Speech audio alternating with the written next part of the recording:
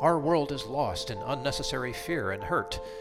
Our systems seem scientifically engineered to make you small, powerless, and always waiting for the next great leader who will fix the problems around us. Worse, we're witnessing neighbor versus neighbor while warfare breaks out around our family tables. But you have access to a spirit, a strength that enlarges and empowers you. Even better, you don't need to wait for the next big movement. You can heal the world. It's time for governance by grace. Welcome to Gracearchy with Jim Babka. So Jim, I want to talk a little bit about how I met David Brisbin, because during the pandemic, my faith changed. It didn't really I didn't have it before and then I had it after. It just changed. The nature of what I believe changed. And this happened when a guy that I met on LinkedIn introduced me to his pastor. His pastor was Dave Brisbin. And I started to follow Dave and listen to what he's got to say. And I heard something I hadn't heard before. And of course, since that time, I've gotten to know Dave quite a bit. He is in many ways one of the valued spiritual guides in my life. It's really odd that here I am, at this point in my life, and I'd be saying that about Christianity. And I've been a Christian all my life. I grew up in a very strange way in Christianity and sort of left it behind in my 30s. And reconnecting with the teachings of Jesus has just been an awe-inspiring thing for me. I don't want to say too much more and steal the thunder here, but that's how it happened. And I am fascinated that all of us have connected with Dave in this way because he's got so much insight into what I'll call the Hebrew Jesus. But we'll let Dave take it away. Well, it's we should bring Dave in, and because Dave, I just met Dave once. I mean, we've had a chance to talk once on the phone and once at a breakfast that you arranged, Bill, and the conversation came very natural, but it came in for me a very surprising way. We were both speaking about largely the same things, but in completely different language and coming from a completely different angle on it. That was my experience too. But it was really cool because where we ended up, it's like we kind of understood the other person's. You can nod if you agree, Dave. We kind of understood where the other guy was coming from, right? Okay, that's a different way of saying this. And we had a lot of those kind of moments together, which was really kind of cool. It was a very unique conversation, a very special breakfast. Dave, I want to start off. Let's let the audience get to know you just a wee bit better. Tell us who is Dave Brisbin and how do you get to be where you're on this show today? What's your journey? Oh, well, I got to be on this journey by being kind of kicked off the horse, I suppose. Growing up Catholic, I did all the things that you're supposed to do as a Catholic. And actually, in 12 years of Catholic high school, I so identified with some of the monks who taught me during that time that I joined the order that they were a part of.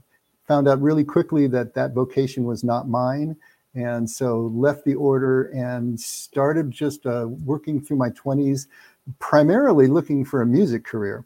Got married late in my 20s and was divorced in my early 30s.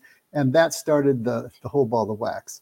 To be a divorced man, still identifying as a Catholic, was really traumatic for me. I never expected myself to be in that position. And so it started a quest for some kind of meaning and purpose.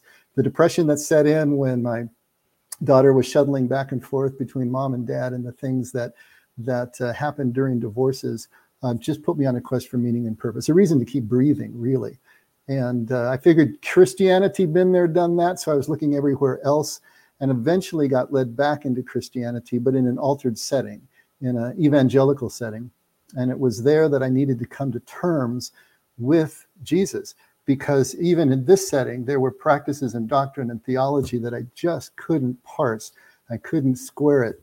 And I had to figure out, am I really a Christian? Am I really a follower of Jesus? Already in leadership in that church, both in music leadership and also in pastoral training, I figured the place to look would be at the origin of things, to look at the origins of Christianity, because probably truth would be the most accessible at that point. And so I began a study of Christian origins as my focus in the pastoral training. And I found that there were Hebrew and Aramaic roots to Christianity, which I'd never heard about before. And that led me to a study of the context of the original languages. And it was there that I met a Jesus that I am convinced I can follow for the rest of my life. Dave, that's so crazy to me. Can I just drop in on you for a second? Of course. We like to think that we know Jesus, but you're talking about what sounds like a different person entirely. Well, here's the interesting thing. I had to become entirely ready to leave Jesus in order to become ready to see him again for the first time.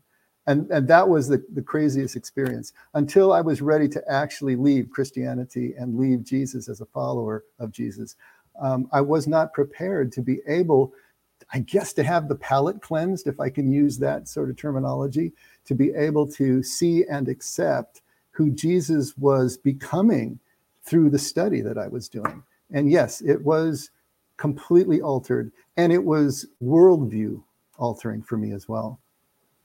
We're keenly interested in worldview here, and we're keenly interested in it because we typically are talking about social issues here. We're talking about how we can interact with one another here. And it's become increasingly evident to me in recent days that that not only is our society disintegrated, but we as people frequently are disintegrated. We're dealing with various traumas and stuff that tends to break us apart and so forth.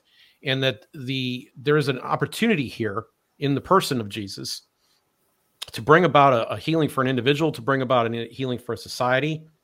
And that normally when people hear something like that, they now expect that what we're going to do is we're going to put on blue suits, white shirt, and red ties. We're going to salute the flag, and we're going to get everybody to the political rally. And we're going to claim the country back for Jesus with flag in hand and bombers flying overhead. God bless America. It's going to be great. Or I'm cracking up over here, man. or we're going to go down some social path, right? We're going to kind of take Jesus, we're going to suck him out. We're going to take some of the teachings that he has, and we're going to sprinkle them all about, and we're going to develop more of a social gospel that's a bit more on the woke side. And that's going to be the Jesus. We're going to kind of denude him of any personal power. So I guess the key question we're looking here to address today, and we're looking to address it in a way that I really want anybody who's listening who is not religious, not going to church, not particularly even interested in Christianity, to be able to come and sit down and have a conversation honestly about what might actually be a relationship or approach that brings people, integrates themselves, brings people together, addresses social problems. So I guess what we're talking about here is, who is Jesus, right, Dave? Mm-hmm. Yes. And what we're going to find out is we look at a Hebrew and an Aramaic Jesus, what we're going to find out is that we need to take a journey ourselves as modern Westerners before we can ever sit at the feet of a Jesus who is an Eastern man. Yeah, the Middle East is East in terms of its outlook and its worldview and its character, much more than West. And so we are going to need to take the journey to be able to apprehend what's going on. The difference between East and West is profound. The difference between Hebrew and Greek thought is profound. So we have Jesus here, an Eastern man with Eastern values, speaking an Eastern language to an Eastern audience. And we're basically reading their mail, if you will. We're reading these accounts and these stories and these teachings, but we're reading them through a Western point of view, which is legal and which is logical and rational and a completely different way than the Hebrews processed information and saw their relationship with God. They saw their relationship with God primarily as experiential. We see it as primarily intellectual. And so there's a vast difference between the way we go about this. Jesus has often been portrayed as a social warrior, as a social revolutionary. Mm-hmm. And Jesus has profound things to say about society and about politics, but it's never from the top down. It's never from the policy standpoint. My reading of Jesus is that he was intensely micro. He was working on individual heartlights, getting people turned on from the inside out so that they could be the catalyst for a change within the community. But it came from the inside out. And so whenever the mantle of power was trying to be placed on Jesus' shoulders, he would shrug it off because that was not his mission. That was not the way he went about it. I've more and more find it disheartening. You know, the 10 Commandments say that, you know, not to use God's name in vain. And there has been an attempt, a repeated attempt, and I just was watching a video this morning where there's a new nationalism that's creeping up again, and in the discussion of that nationalism, they're actually invoking Jesus as in a warrior sense, carrying crucifixes and pointing them at people, and equating, bringing Donald Trump into this. And I don't want this to get to partisan in the least, but it's very, very interesting that if you're following Jesus, the message is anti-coercive, right? It does start there in a relational state with us as persons. It is, as you put it, micro. Absolutely. And Jesus is saying that the greatest thing that we are going to get from following his way of living life is the truth that will make us free. We have to be absolutely free. And the freedom, though, is the understanding that unless we're free, we cannot choose love in any way that love is really love. If love is coerced in any way, if it's subject to the needs of the group even, and the group think, then it's no longer love. We need to be free, even within the groups in which we find ourselves living and participating. And so to equate Jesus' message with anything political is to lose the sense of the meaning of it all. And so this marrying of politics and religion is completely antithetical to the way Jesus would teach, although it will be played out, of course, lived out in the political and in the group. But the message itself is interior. Jesus was a contemplative and a mystic once you start to understand him from this point of view. And that changes the whole method and the madness of how he is trying to get people to find their way back to the Father. And this can be understood completely outside of any religious context, but it can't be understood outside a community. And there's a difference between those two. So okay. Community is political, though, right? I'm sorry? Community is political, right? Of course. That, and it's we all have our different social, but that community does not have to be a... Doesn't have to be... Did we lose? I'm sorry, No, ask me that again, Bill. The community doesn't have to be what? I'm fascinated by the this. Political because doesn't have to be... I got you. Yeah. I was going to say the community doesn't have to be religious. In other words, you don't have to be a part of the Christian church to follow Jesus, but there's no way that you can follow Jesus without being an integral part of community. There you go. Because that's love what I was looking needs for. an object, right? Love needs a beloved. And so there has to be community, there has to be service, there has to be a way to work this out. But our ideas of Jesus as being part and parcel to Christian thought, especially Western Christian thought, which is why so many people are leaving him, is something that we do need to de-link. We need to understand that Jesus stands apart from what has become Christianity, but the two can also work completely hand in glove. This is not a polemic against Christianity. I have chosen to teach within the milieu of Christianity as much as I can, although there would be Christians who would say that I have left the camp because of the way that I interpret Jesus. But my goal is to stay within Christianity and help us to find Jesus' way again and find our way back to the Father within that system. I want to go back. Something you're saying right now, I want to tie all the way back to the very beginning that you said, and it has to do with something that when you and I met for breakfast for the first time was almost shocking. Not because I'd already begun thinking about this a little bit and I'd begun talking to other people, but the way that you put it was much more just so. And I want to make sure we're making this clear. So you're talking about, it doesn't have to be in a church setting. And you talked earlier about cleansing your spiritual palate, so to speak. There was kind of a letting go to refine Jesus. And there is right now, you said people are leaving the church, and I think there's like tons of good reasons about this. And a large part of my motivation for doing this program it has to do with that. Like, I think that people have been given some really poopy theology, right? It's just not good. And I want to understand more about this kind of wandering away and the security of wandering away, of knowing that you can go somewhere and that doesn't necessarily make you lost. because when you brought this up to me the first time that we met, you had just a clear way of stating that this is a large part of this is flat out normal. So can we get into that a little bit? Sure. It's kind of like a plate of spaghetti that's all one noodle, and trying to figure out where you actually start. There's so many strands to this.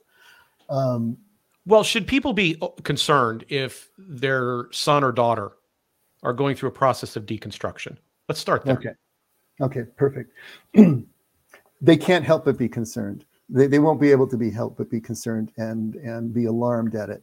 But it's the absolute only way that any of us ever get to anything that approaches a spiritual awakening or a true conviction of faith. This is I guess one of the main differences between the Hebrew and the Greek mode of thought. The Greeks believe that we can intellectually move through and get to a place of understanding. And it's all about logic. It's all about the law of non-contradiction. We go in a neat line from premise to conclusion, with only one thing being true at a time. And if we can get to that one truth, then we're going to be okay. And that is who we are heir to. We are we're the receivers of both Roman law and Greek philosophy, which is what modern Christianity is more based on than the original Hebrew teachings.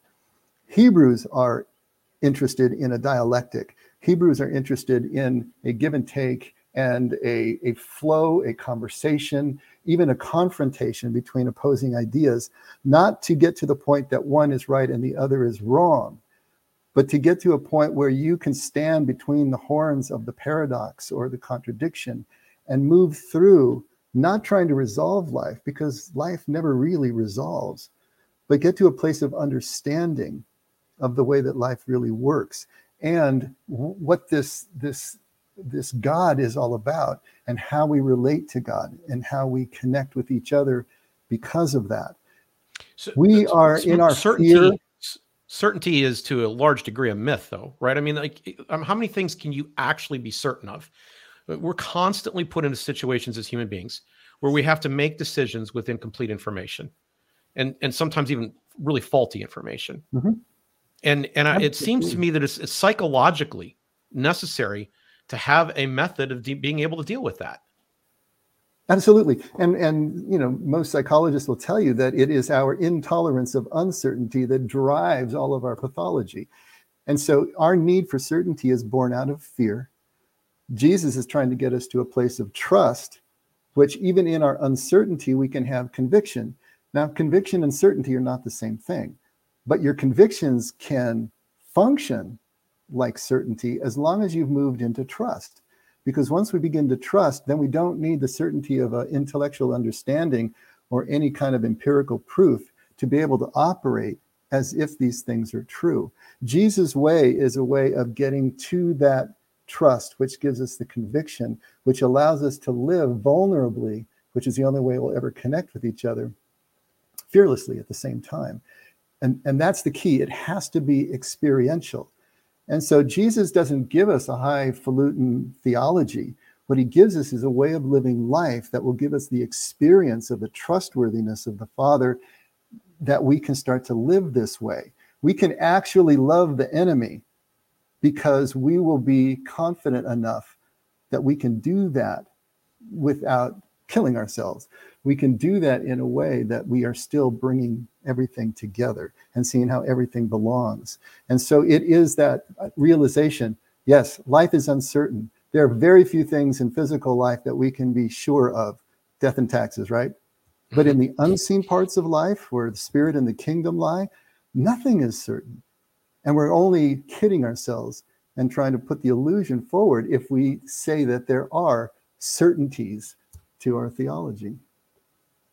So let me see if this statement resonates with you. I'm honing in on this experience idea in asking it. I once heard someone suggest that a large part of the reason that people's children, when they grow up, leave the church is that they came to church expecting to find Jesus and arrived only and didn't find him there. They found a rock band, smoke, lights, a guy in too tight jeans giving a relevant message of some kind that was supposed to come through the week. They didn't really actually meet Jesus while they were there. And you're suggesting that there actually is a relational point. There is an experiential connection that can be created there.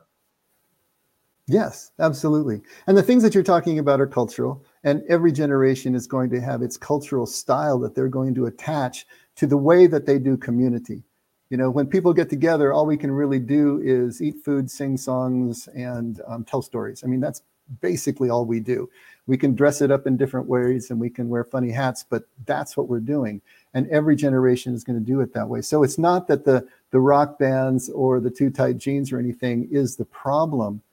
But what the problem is, if we are still operating in the first half of life, in terms of first half of life principles, in what is a second half of life way that Jesus is trying to give us. And by that, I mean, first half of life dealing with externals, with dealing with acquisition and accomplishment and performance, the necessary part of our lives in our 20s and 30s when we're building up our platform in life, only to find out at some point in the midlife crisis that those things run out of gas and they no longer give us the meaning and purpose that they once held earlier in our lives. At that point, if we can make the transition to the second half of life where we look interiorly, instead of acquisition and accomplishment, now it's about relinquishment and state of being, and finding out that our value comes not from out there in circumstances or performance, but interiorly, because we're here breathing and really for no other reason. To make that transition is the transition that Jesus is talking about. That's why he gives us all that iconography and all that imagery that we have to pick up our cross daily and follow him. That if we want to find our life, we have to lose it. Because until we literally vanquish the ego, literally let go and descend into a place of simplicity so that we can build up from that point, we're not going to be able to follow Jesus. You know, he said it over and over again.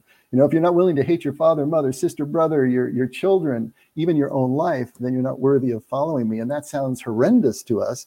But what he's talking about is everything that we rely on for support. And in that culture, family was everything.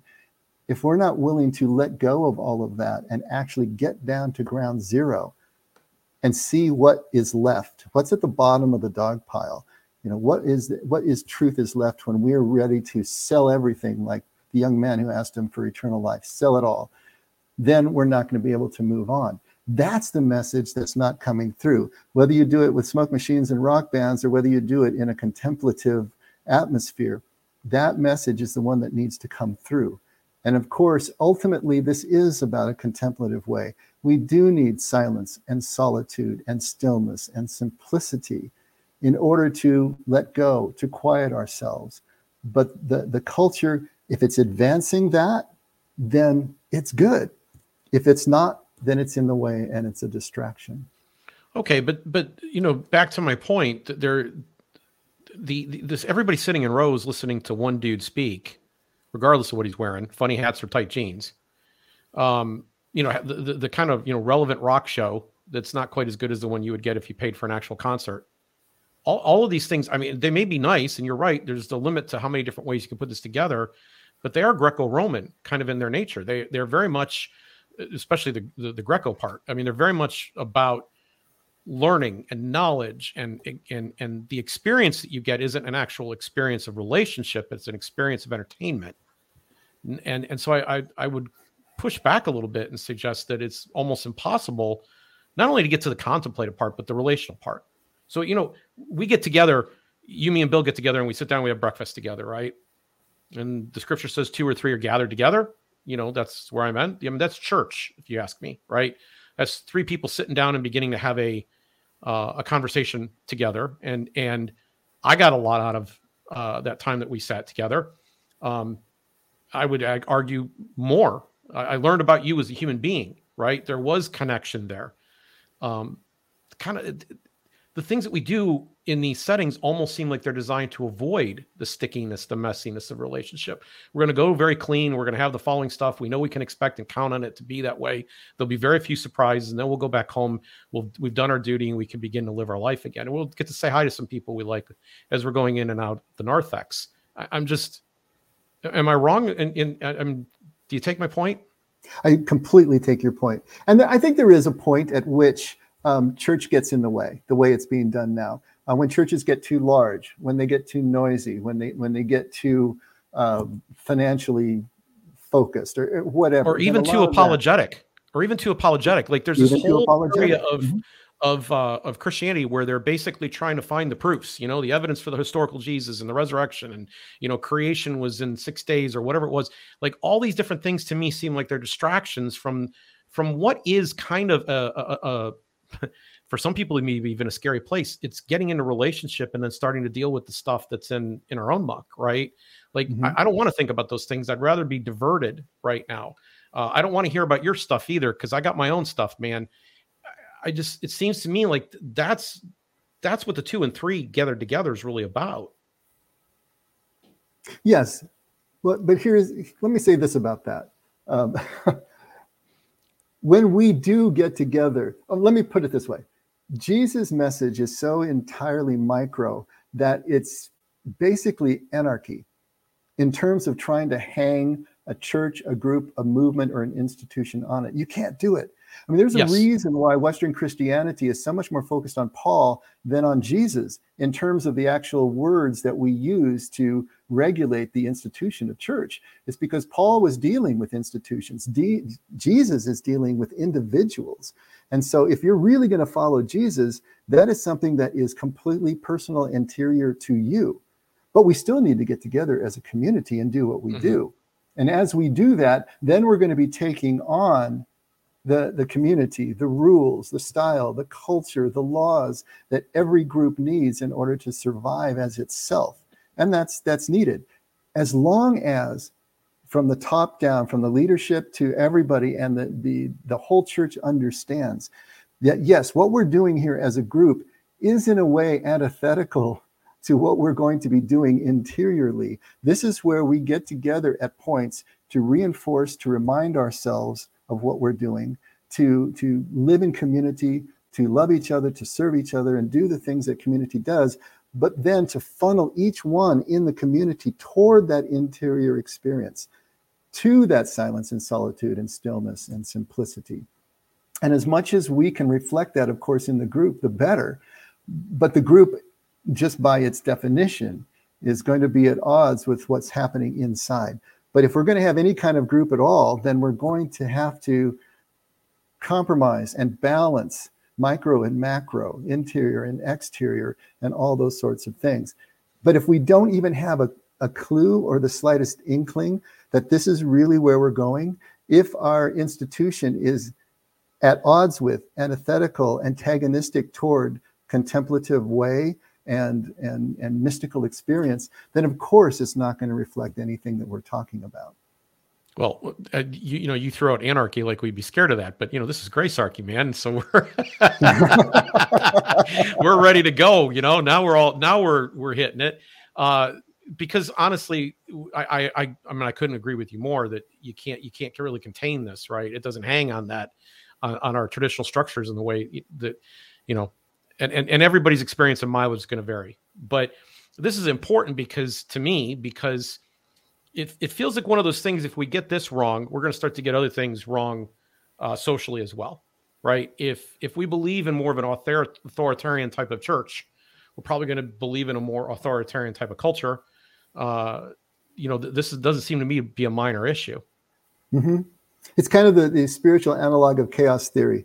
A small change at the input is going to yield a vast change at the output. So if we aren't really holding to Jesus' principles as a church, as leadership within a church every single day, then it just blows out in no time whatsoever. So what you're saying is very germane, that yes, we need to hold to these principles and realize, yeah, we are setting up our churches in this representational way, in this very Greek way, because that's what we got to work with. Our churches aren't really set up to have the kind of dialectic sort of interaction that the rabbis had with groups of people that they were teaching in ancient times. In small groups, we can go more toward that. And we do, even in our church as well. And a lot of the other churches too, they try to do that in the small groups.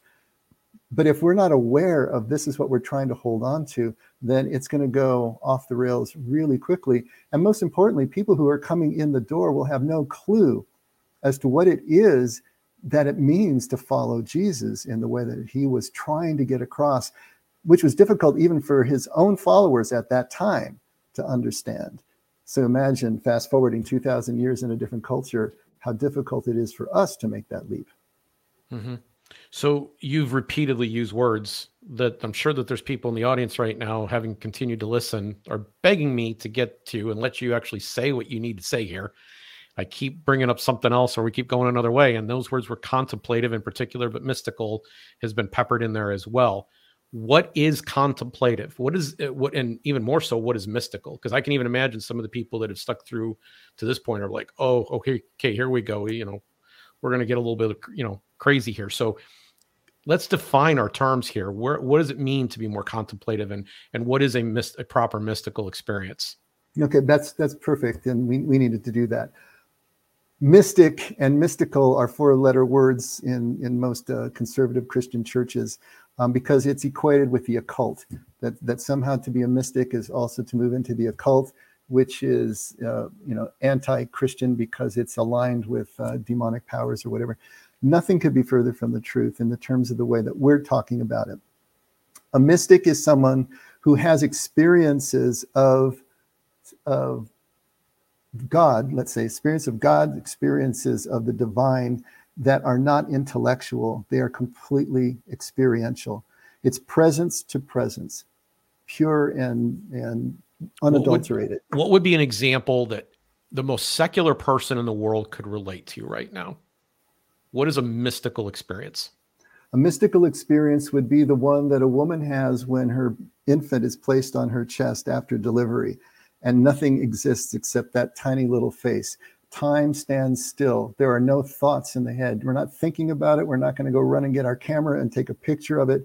We are transfixed. We are just in the presence of this miracle, this breakthrough of our small egoic container into something where everything is connected and connected even at a divine level, whether we understand that in a religious way or not.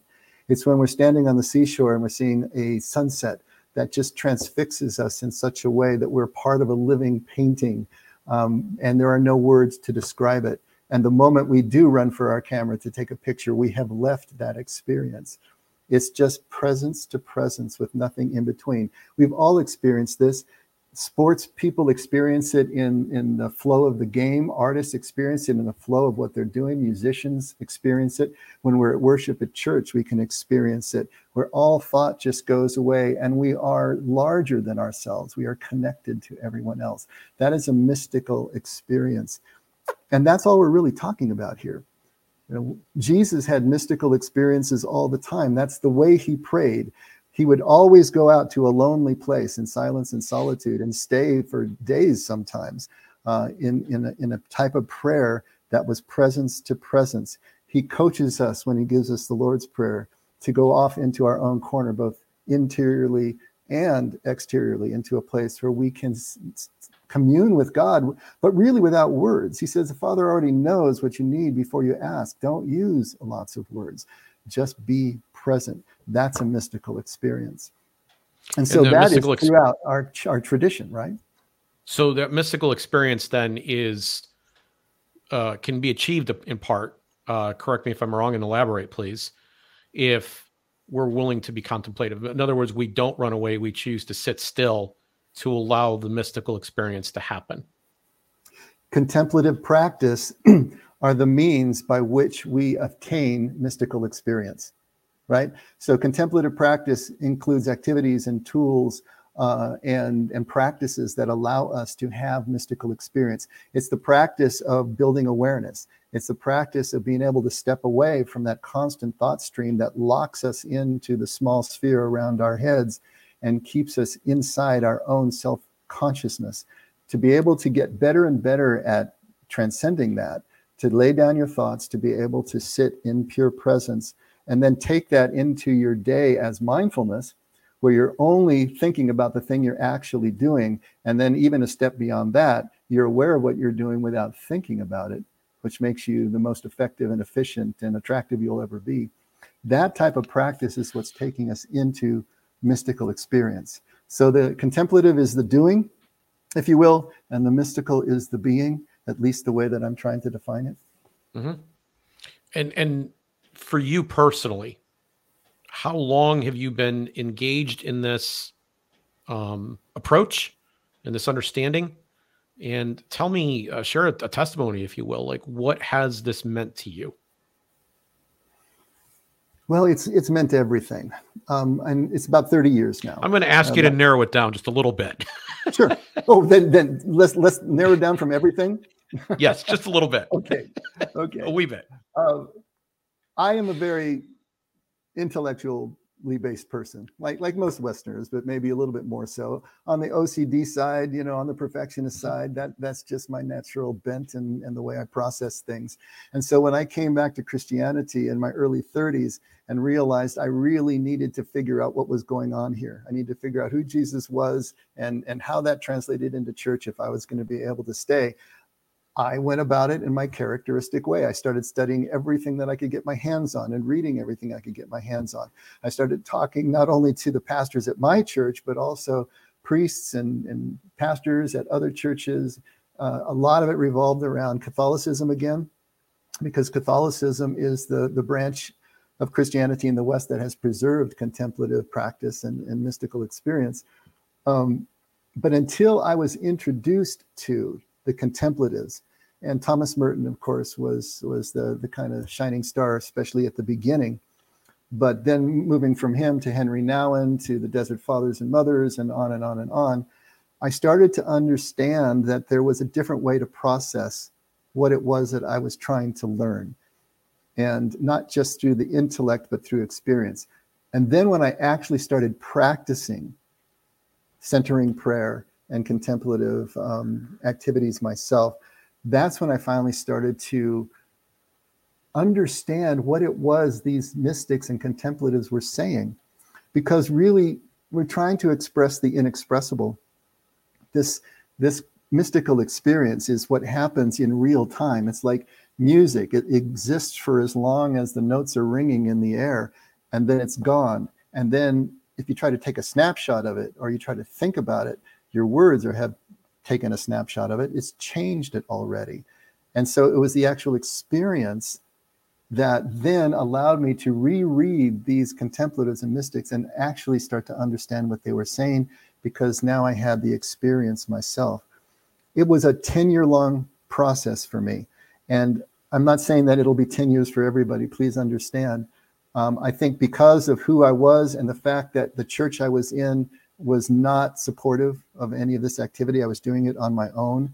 And that 30 years ago, there were so much fewer people and books and resources for the contemplative. It was really hard to find things. And so I was kind of at odds, and I was fighting through this on my own for about 10 years, trying to balance the intellectual and the experiential and how they did work together. Because it's not that intellect is bad and experience and mystical is good. It's that we need to balance and blend the two. But it was about 10 years before I felt like I really broke through to a place where I was getting comfortable with the balance. And I felt myself actually starting to move now into better emotional regulation, into better relational regulation, and other effects that were happening. But then they broke through into a place where I could actually use them better. The way that this all came down to me, I suppose, at that 10-year mark, was just the realization that if God's love was perfect, then God couldn't love me anymore, and God couldn't love me any less. There was nothing I could do to make God love me anymore or any less. From an intellectual point of view, it's still about performance. It's still about accomplishment. It's still about proving ourselves worthy, that we have passed the bar, hit the standard, this legal standard. And then to break through and realize it has nothing to do with that. It's not what makes us different that makes us acceptable. It's what makes us the same. And to break through to that realization was something that has now been taking off in the last 20 years.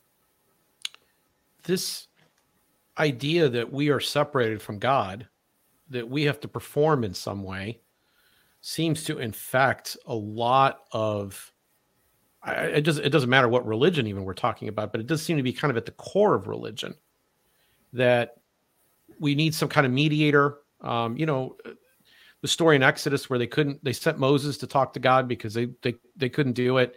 This seems to be actually that seems to describe something that's inherently psychological, that we're not worthy in some way. Where we pick this up or how this all comes to be, I'm trying to understand or learn about now. But if you believe yourself to be less than, and if shame starts to creep into your being, it's, I got to hide who I really am. I got to be very careful. I got to protect this. I got to do that. I got to start getting, I'm more and more worried about my reputation. I start to maybe build up an image or a face for other people to look at.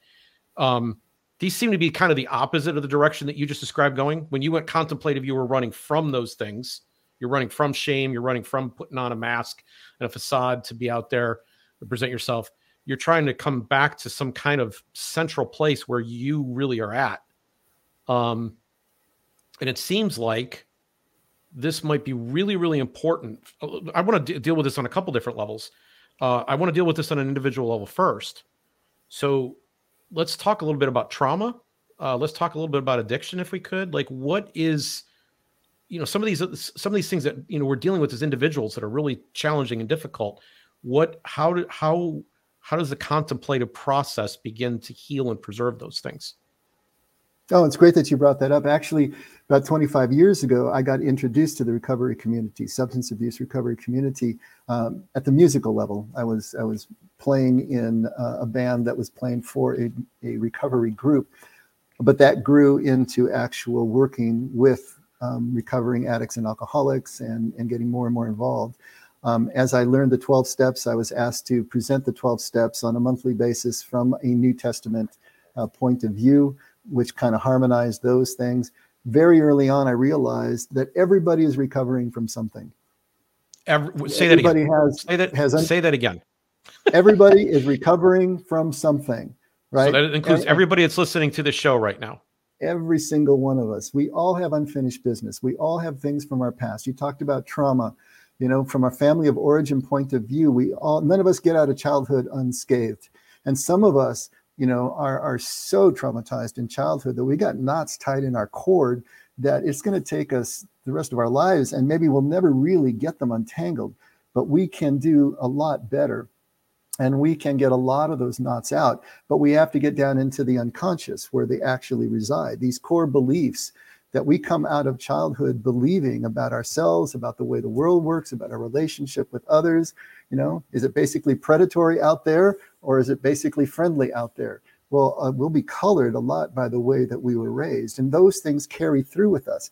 The way that we had to survive our childhood doesn't go away just because we leave our home of origin and the circumstances change. Those motor along, and the unconscious is what's really driving the bus. And then you fast forward, and then how are we dealing with these thought and behavior patterns that we don't even know where they're coming from? And they're really driving us in these areas, and we will need to deal with them in one way or another. Substance abuse is really clear. We're anesthetizing ourselves. We're medicating the problems that we can't face. The other ones are more sneaky. We call those process addictions. And so that would be gambling and oversexing and overbuying and overworking and all the other things that we do. But basically, they're fulfilling the same function, which is to keep us so distracted that we don't have to deal with the cause and the core issues that are driving us, and the unhappiness and the stress, the anxiety, the depression that is following us along. Doing in these process situations, doing it because we don't necessarily know what else to do, right? Right. There is a degree to which maybe we need a guide to help us find home. And the process addictions are sneakier because often those will give us social acceptability and reward. When you overwork, you get rewarded for it. And so those can hang on for decades and much longer. Actually, addicts and alcoholics have an advantage over us because their drug of choice is so destructive that it's going to take them to the precipice a lot sooner, usually, than those of us who are doing process addictions. But we need to deal with the core issue. But we have to get to the point that it's painful enough that we realize we can no longer continue in the way that we have been continuing. Now, let's please stay in this level for just a moment. Sure. I would like to understand And again, to the most secular mind you can speak to here, what's special about Jesus in his contemplative process? Why is the contemplative relationship there? What makes it different and unique? Well, I don't know that it makes it unique. It makes it different because it's all inclusive. It's all under one roof. Therapy is going to deal with it in the way that it deals with it. And then, religion is going to deal with it the way it deals with it. What Jesus is doing is bringing everything together. It's a process of living life that will take us through the necessary steps. What you find out when you're working with people in early recovery is that you cannot be overly cognitive. You can't be abstract, and you can't be theoretical. You can't give them overarching terms. I'm sorry? Why is that? Because they're in such a place of distress that they're not going to be able to process that. They're not at a place of stability enough that they can deal with overarching issues that are presented in that way. What they need is a concrete step that they can take, and then the one after that, and the one after that. I mean, you've heard about, you're going to be sober for a day, and it's a day at a time. Really, it's a moment at a time when it comes right down to it. And we need to know what we're going to do this moment right now, and the moment after that will keep us on the track that we have set our feet on. And that's exactly what Jesus does. He gives us the step and the step after that, concrete steps that we can take that will take us where we want to go, and we'll understand when we get there. And then we can express it in terms of our theology and any abstract way we want to express it. But we don't start there. We start with a concrete step that takes us to an experience that can convince us of some sort of trustworthiness that will allow us to come to a conviction. And as we practice this way of life, we become more and more sure-footed as we go. But that's the only way that you're going to deal with anyone who is in early recovery or anyone who's in distress. People that come for counseling, they need a concrete step that they can take that will relieve some of the pressure so that they can take another and another one after that. And so that's the way that we're working in this way. And for everyone who's recovering from something, we all need these concrete steps that we can start to take that will give us some results. So we've dealt with this now kind of at the individual level. We've discussed the revolutionary idea that every one of us has something we're dealing with. We're all struggling in some way, and we all have things to unpack. Failure to unpack those things, and this is where I'd like to kind of land our time together. Failure to unpack those things has social implications. It impacts our family, impacts our communities, impacts our country, impacts our world, right? So there is a need to have this kind of dialogue begin. There is a need maybe to deal with stuff. And I typically am speaking to an audience, Dave, that is looking for solutions to social problems that don't involve government force being applied to it, right? We're going to impose our will on people and make everybody do the same thing. So let's take just these final moments to talk about maybe the Jesus program. Like, what is it? How can we begin to tie our communities together first by tying together the self? I believe that Jesus would say that the kingdom comes from within. He said, you'll never find it out there by observation. Look, here it is, or there it is. It's within, it's among, it's in the midst of. That's where we need to start. And he said, you seek first the kingdom and God's righteousness, and then all else is going to be added. That may sound legal, but it's not legal in terms of the way that we would parse that, from an Aramaic perspective. But the idea here is that we start from within and we start with us. Another thing that you learn in substance abuse recovery is that you cannot change anybody. You can't get them to do what's in their own best interest as you see it. The only person you can change, and it's not going to be that easy, is yourself. And so we start with ourselves. If we want our community to be better, then we need to be better at living in community. And then our touching of each person and each encounter that we have, if we really are leaving people better than we found them, is going to be making our community better as a whole. We don't need a majority of people who are healthy and able to self-regulate and are aware enough in real time that they can make choices that actually benefit everyone who's affected by their choices. We don't need a majority to change our community. It's a small tipping point. You know, it's a group that Jesus calls it the yeast that just, you know, infects the lot, that is going to change our communities from the inside out. Jesus was always working from the bottom up and not the top down. And I'm convinced that lasting change occurs in the same way, from the bottom up and not the top down. So before we are going to start to look at policy, before we're going to start to look at systemic change from the top down, if we haven't fought the internal revolution before we try to fight the external revolution, then we're really going to be creating more problems than we solve. And so starting there, so that we have people who are leaders in our communities, local, state, national, who have this ability to be fully present and to stand above the needs, their individual needs, and be able to see and be aware of the needs of the group, is the way that any change is going to get taken place. That is something that we want to see in our lives and in our communities. Thank you, Dave. Bill, I'm marveling here because, you know, again, this is not how I would have put even exactly the way he wrapped up. I wouldn't have said it like that at all. And yet I understand, like, everything we've been trying to accomplish here on the show rhymes with what you just heard, right? The idea that the change is you. This idea that the best way that I can make a change is to change myself, and the second best way I can make change is to show grace to others. And that's, you know, at the end of the day, what it's all about. And if we don't, then we get the curse of the policymakers who come in and impose on us things that violate our happiness, harmony, and prosperity, and expand dysfunction, and fail to get down and address the root issues that we've been talking about today. So even if, Bill, you know, I send this out to the Zero Aggression list, and the Zero Aggression Project's a sponsor of this show, and we got a lot of secular, even atheist people on that list. And, you know, sitting through this whole episode, you know, you kind of like, even as I'm sitting here, I'm thinking of them the whole time.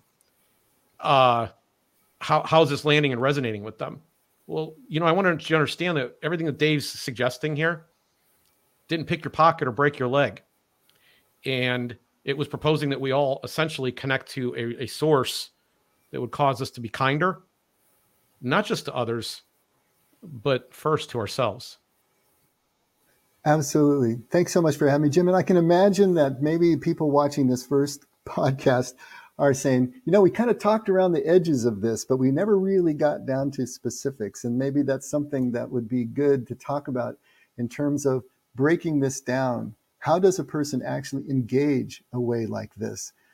Because the anarchy of grace, I love your name, by the way, the anarchy of grace is the scandal of grace, that this is a love that has no degree. You know, it is showered on everyone equally, and that is so unfair. And so how do we come to terms with that unfairness in a way that it starts to illuminate us in a way that we can really love as Jesus loved, connect as Jesus connected, have the kind of communities we want to have? And that's something that I suppose we need to talk about, some absolute concrete next steps. Yes, I'm fairly certain, not positive, that the notion of the scandal of grace is a phrase coined by Philip Yancey in a book called What's So Amazing About Grace back at the beginning of the century. Mm-hmm. And ever since I sat down and studied that book with a group of like 40 people. You know, we got together every Sunday night and talked about that book. And it's been, that idea has been with me kind of the splinter in my mind, I guess, for 2 decades, that when the chips are down, that's the hard thing to do, right? I mean, most people want to resort to judgment. They want to castigate and put somebody in a spot. They want them to experience shame. That's what they want. And we're aware that that's pervasive around us, and we absorb that, and we become aware that we should feel some sense of shame. Like, we got to avoid everything, that we do everything we can to avoid being put in a sense of shame. And we start to lose touch with the source in the process of all that. So I appreciate this. I really do. We'll do more. We'll get into more. I think we needed to lay some groundwork here today, and not just you and me continue to get to know each other, but the audience getting to know you as well as Bill has gotten to know you. So thank you, Dave. Absolutely. Oh my gosh.